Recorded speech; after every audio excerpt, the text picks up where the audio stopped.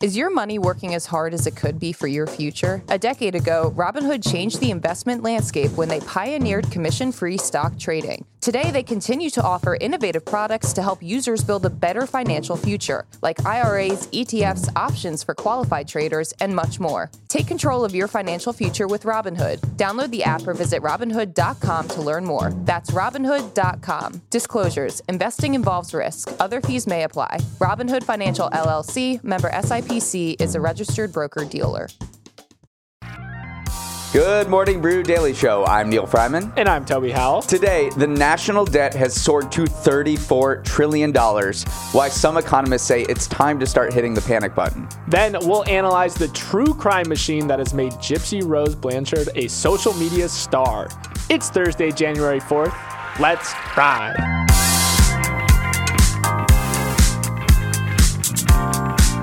Yesterday, if you listened to the show, we talked about a 16-year-old darts star by the name of Luke the Nuke Littler.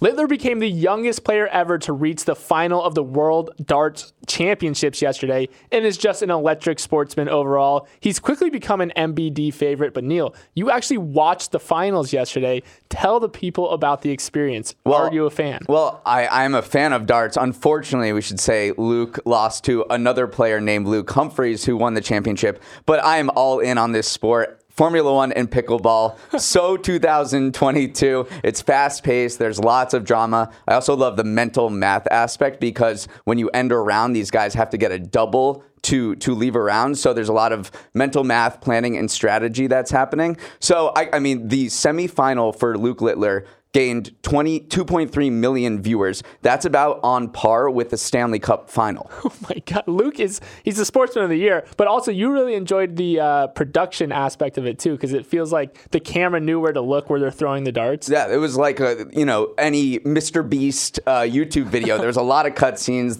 They had so many different cameras on the board. So I know people are probably rolling their eyes right now, but I'm pretty bullish on darts. Bullish on darts.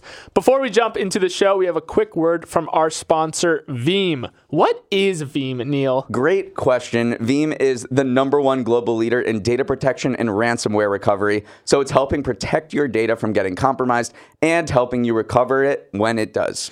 Beautifully put. They also have this idea called radical resilience, which means bouncing back and bouncing forward whenever mistakes do end up happening. Radical resilience. I can get behind that. Head to Veeam.com today to discover more. That's VEEAM.com today. Yesterday, a list of nearly 200 people previously known as John and Jane Does were revealed in a release of court documents connected to the convicted sex offender and former financier Jeffrey Epstein. This list had been breathlessly anticipated on social media for weeks, with the expectation that more powerful business people and Hollywood types would be named in association with the disgraced Epstein, who killed himself in his jail cell while awaiting trial for sex trafficking charges in 2019. But the reality is there was not much new or path-breaking here. Most of the information and people named in the documents had already been revealed by news organizations and other court proceedings. And the fact that people were included in the docs is not an indication of wrongdoing or law-breaking, just that they appeared in testimony or depositions in an old lawsuit filed by one of Epstein's accusers. Two of the most prominent people named in the documents, Donald Trump and Bill Clinton, have previously said they cut off ties to Epstein decades ago. Still, the release of the names and the hype around it reflects how the mythology of Epstein has continued years after his death, and a reminder of how he cultivated a network of the rich and the famous to carry out his crimes. There was so much build up to this list. Unsealed list, Jane and John Doe's unmasked. There was just tons of anticipation. But you were correct in saying that there wasn't a lot of bombshell names like some people were maybe hoping for. What was interesting to me was kind of this dynamic, though, of how the list is being used in culture today. I mean, Aaron Rodgers went on ESPN and made a joke about like the fact that Jimmy Kimmel might be on the list. And Jimmy Kimmel fired back and said, "Listen, I will sue you if you kind of implicate me with this thing." So what's interesting to me is how that list has kind of taken on its own sort of, I don't want to say like celebrity in the current times, but it is kind of like this boogeyman right now in popular culture, and it's being like weaponized as a way to implicate people who aren't actually implicated. Yeah, that was just a conspiracy theory. But everything about Epstein is a conspiracy theory. What is not is his impact on the business world. I mean, there's been a huge fallout in the past few years of business people who had associations with him. Leon Black is one big name. He's a huge investor. He was a co-founder of the private equity company Apollo Global Management. He stepped down back in 2021 after his ties to Epstein were revealed. He paid Epstein a total of $158 million between 2012 and 2017 for various services. And the thing about that is Epstein was first charged and went to jail in 2008 for procuring and soliciting a minor for prostitution. Then he went to New York and tried to build out this network of rich, famous, powerful business people that he used and tried to resuscitate his reputation after that. And it seems he was successful. He had banking ties with JP Morgan. He worked with Leon Black. He had meetings with Bill Gates. The Wall Street Journal uncovered his schedule of people he met with, his calendar, and it was all these big names in business like Reid Hoffman. So, I mean, Epstein somehow weaseled his way into these rich and powerful circles, and he used them to create this sex trafficking ring. Yeah, I do think that going forward, the story is more going to be about kind of narrative control around people whose names did appear on the again, we're calling it the list, but in these unsealed court documents, in saying like just because your name is in there doesn't necessarily mean you were implicated. So this whole saga is a story about narrative control and how it can often spin out of control sometimes. Okay, we've got junk in space, we've got black holes in space, and now we've got cell phone towers in space. Elon Musk's SpaceX launched its first set of Starlink satellites yesterday that can provide cell service anywhere in the world. SpaceX is partnering with T-Mobile to bring the service to U.S. customers, but you likely won't be ditching your earthly phone provider anytime soon. Direct-to-cell will only enable texting at first, but voice and data will follow in the coming years, T-Mobile said.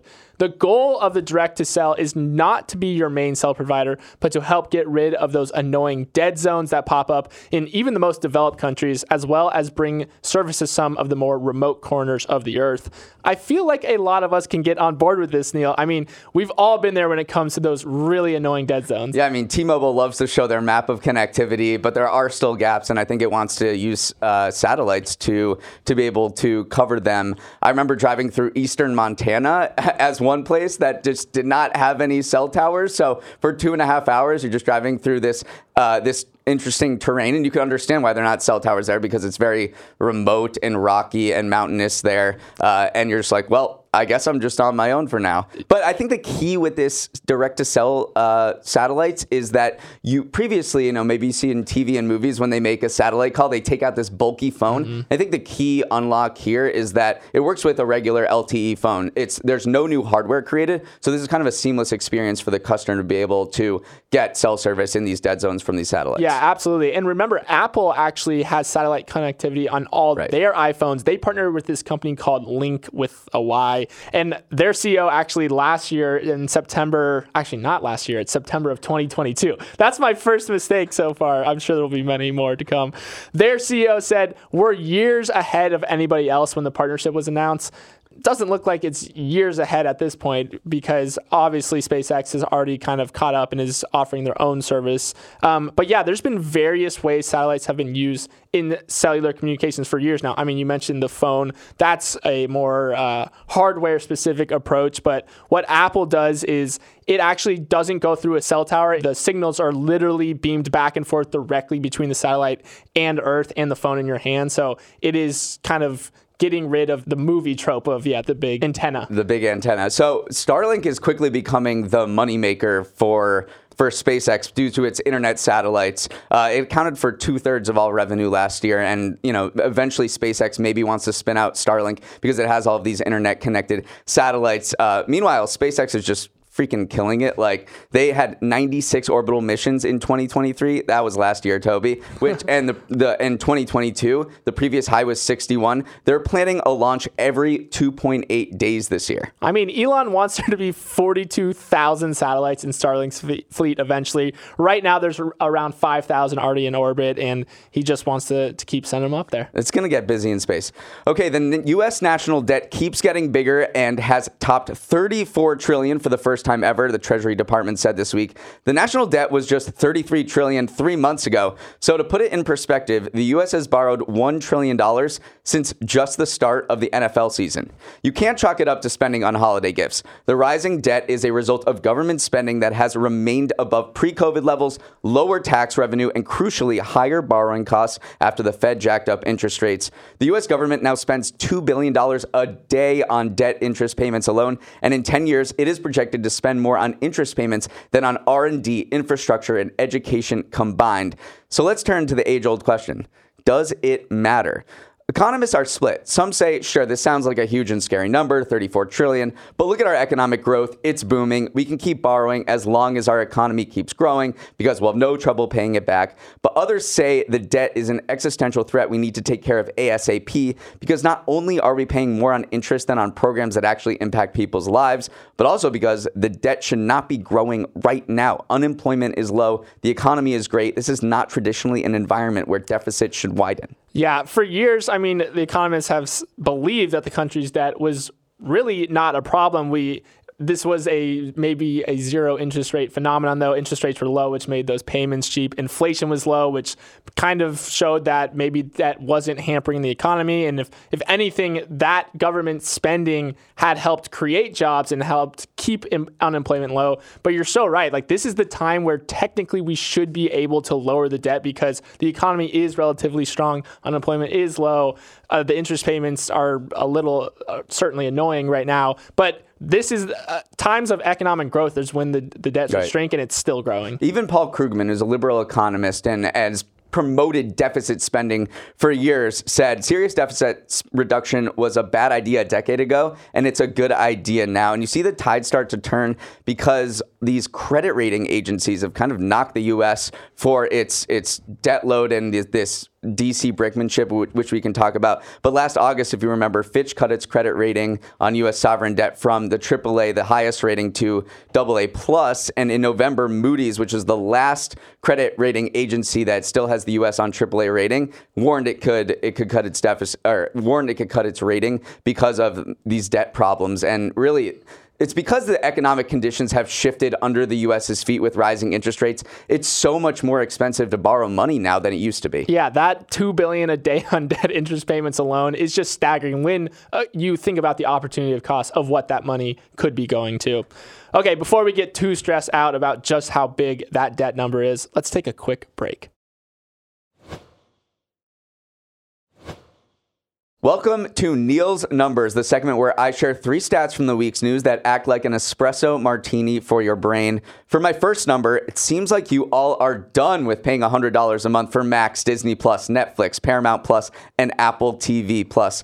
About 25%, 1/4 of U.S. subscribers to major streaming services have canceled at least 3 of them in the past 2 years, according to analytics provider Antenna. That is a big increase in cancellations from 2021, when just 15% had parted ways with 3 platforms.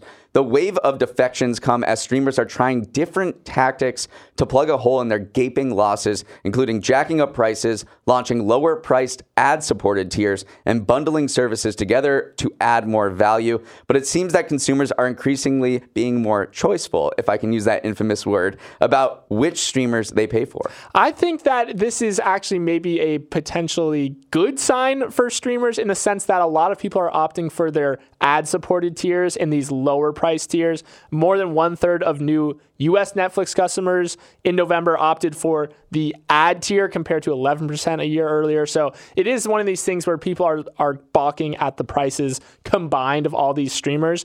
And when they see these lower tier or lower monetarily the lower cost of these ad-supported tiers, they're opting for them instead. I mean, the highest priced Netflix right now is $23 a month.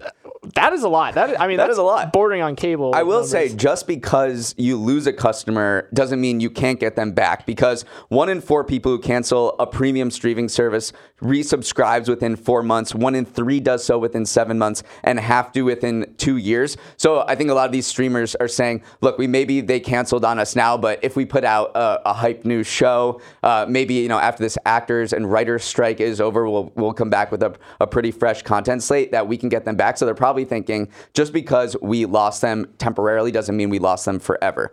For my second number, I want to talk to you about the historic year for global elections coming up. In fact, 2024 will be the biggest election year in history, with more than 60 countries representing half the world population, about 4 billion people voting in some type of election. As the Financial Times put it, it'll be the most intense and cacophonous 12 months of democracy the world has seen since the idea was minted more than 2,500 years ago.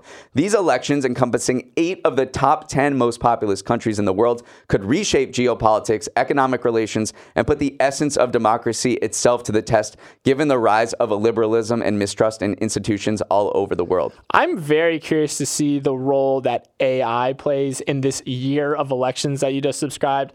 How media literate have people become? How many fake videos are we going to see come out of candidates saying something they never said? So it's going to be a stress test for democracy around the world, because it truly is around the world this year. Yes, and the first one people should look out for is January 13th, and that is Taiwan's election. Of course, Taiwan has certainly been in the news with China being a lot more aggressive and threatening, making threats to invade this territory, this island that they consider their own, and the United States has pledged military assistance to Taiwan. So that is something that people will certainly be watching. My final number is a stat I found in a New York Times column about the future of the Southwest and maybe the reasons to be bullish on the region, even as climate change creates seemingly unlivable conditions down there. In this piece, Arizona native Tom Zollner noted that Arizona uses 3% less water than it did in 1957, despite the state's population ballooning 555% since then. How could this be? Well, the state has made a ton of progress in the last 50 years to conserve its water supply. Specifically, the types of land that guzzle the most water, farms, have been reduced, while technological advancements have allowed treated wastewater to be used for places we simply can't live without: golf courses. Another successful strategy for reducing water is straight out of an economics textbook: jack up prices when demand is highest in the summer. Because of an increase in price for water, the number of homes in Phoenix with front or back lawns has plunged from nearly 80% in the 70s to 10% today. So if you're okay with no lawns and 110-degree heat, maybe Arizona is the place for you. Maybe Arizona is. It's funny, too, because the much derided, maybe cookie cutter communities that have rolled out all over the Southwest do use a lot less water than those farmlands that you described. So it is funny that the thing that symbolizes this population growth is the very thing that may have been helping them cut down on their water usage. All right, Gypsy Rose Blanchard. It's a name that I'm sure everyone has been hearing nonstop for the last few weeks. So Neil and I are going to put our true crime hats on for today. Gypsy Rose pled guilty to second-degree murder back in 2016 after she and her then boyfriend killed her mother. The case gained widespread attention, though, because the mother allegedly suffered from Munchausen syndrome by proxy and subjected her to years of unnecessary medical treatment for illnesses she didn't have, like leukemia and muscular dystrophy. The case gripped the nation 8 years ago, debating whether Gypsy Rose should be held liable or not, and thanks to a Hulu show about her life, the furor only grew as her release loomed. Now that she is free, her notoriety has exploded, and she's done nothing to dissuade the public's interest. She's got 1.2 million followers on TikTok, 6 million followers on Instagram, and her fans just eat up every aspect of her post-prison life.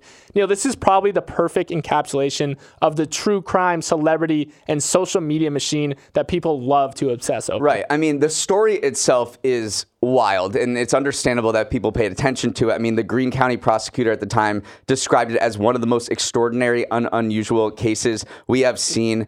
But now social media has just kind of poured lighter fluid into these true crime stories, where these people who come out of jail or were convicted of crimes, especially if they're sympathetic, like a sympathetic character like Gypsy Rose, and people are completely sympathizing with her, are paying up and creating a fan community around these people like we've never seen before. And it's just a little incongruous with the facts of the case, which are extremely gruesome, and you see these memes about it and these jokes. And I think, we've seen this a number of times before with true crime. There's so many true crime personalities of just the past few years where the same kind of thing has happened, where you have this gruesome crime and then you have people making jokes and creating fan communities on the internet about it. Yeah, I mean, why do we love true crime so much? We are pretty much hardwired as human beings to like it. I mean, the danger involved in these cases brings on a physiological response, which kind of pulls us in. And then kind of the open-endedness of a lot of these cases also pull us in because we're just innately curious as a species. So it's literally our own physiological reaction to these cases that make them the big deals that they are. And I mean, if we want to talk about just the true crime machine that I've mentioned, Pew Research study of the U.S. podcast market found that nearly 25% of the top-ranked titles in America focused on true crime stories. We absolutely just eat it up. Yeah, I mean, look at George Santos was charged with crimes, and now he went on Cameo, and there was a month-long media circus around him, and people were willing to pay hundreds of dollars to get a cameo or an appearance of George Santos, who was charged with crimes last year in 2022. Geez, I did it again. What Wikipedia page was the most viewed? Jeffrey Dahmer. People love the danger involved in these things. It is interesting, too, that Gypsy Road Blanchard is not doing anything to kind of shy away from the spotlight either. She's got a book coming out. She has a Lifetime documentary about her. So this is her kind of capturing on this moment of fame. And I mean, in her defense, like the cycle of true crime moves very quickly, and the cycle of celebrity moves very quickly. So she's might as well capitalize now where there's a market. Exactly. Okay, yesterday on the show, we talked about the 16-year-old dart phenom, Luke Littler, and we talked about him today as well. And today we're talking about another absurdly talented youngster. Willis Gibson is a 13-year-old competitive Tetris player and just became the first human to beat the game on the original NES console. Beating Tetris essentially means causing the game to crash. When you reach level 157, the game enters into a kill screen and you cannot go any further. In doing so, he broke the human world record for overall score and total lines achieved. Notice I said human because previously only an AI had beaten Tetris. One of the big innovations that allowed Willis to achieve this feat is this technique called rolling, which involves turning the controller over and kind of rolling your fingers over the back of it to press the directional pad up to 20 times per second, way faster than our finger muscles can actually operate. Just a few years ago, people thought it was only possible to play up to level 29, and this kid just made it to 157. This is like breaking the 2-hour marathon for Tetris. So cool that this happened 34 years after the game came out. I know. People have been trying to do this for decades, and bullish on humanity here. People just love to push themselves physically and mentally, and the fact that this 13-year-old kid managed to do it is super cool. Just reading about like how the mechanics of Tetris is super interesting as well. So you hit level 29, and the blocks are falling faster than you can move them, essentially. So that was thought to be the most you could get. And then these people invented a completely new. It's really a technique where they flip the controller over, and you can maybe explain it in a little more detail because I know you went into a Tetris hole. And then what is amazing, and we talked about like fan communities on the internet in the last segment, but the fact that this technique was spread all over the world to anybody who had access to a YouTube channel, people were publicizing it, and so it's kind of this community science project that everyone kind of worked on together to push the limits to where the Tetris code could just not handle it anymore. Yeah, they broke the game. So we've actually been through 3 different play styles now. The original one was called, the short name is DAS, which is delayed auto shift, where you just hold the directional pad down, which is the thing you use to move the blocks. That's how most people would play Tetris. You just press the button, it moves over. But then hyper tapping came along, which is when you tap the directional pad a bunch of times. And then finally, rolling is where maybe I'll do like ASMR on the mic right now, but you literally like roll your yeah, there you go. You roll your fingers across it and you're hitting your finger into the button, and yeah, you can press it up to 20 times per second. So cool though that also the kid himself did an interview with the New York Times. His mom said he had just finished emptying the dishwasher when he took a call for. Remember, these kids are still kids. Yeah. Like we talked about Luke Littler, 16. This guy's 13. the kids are all right. All right, so kill screen is the name of the end, the end screen where the game breaks.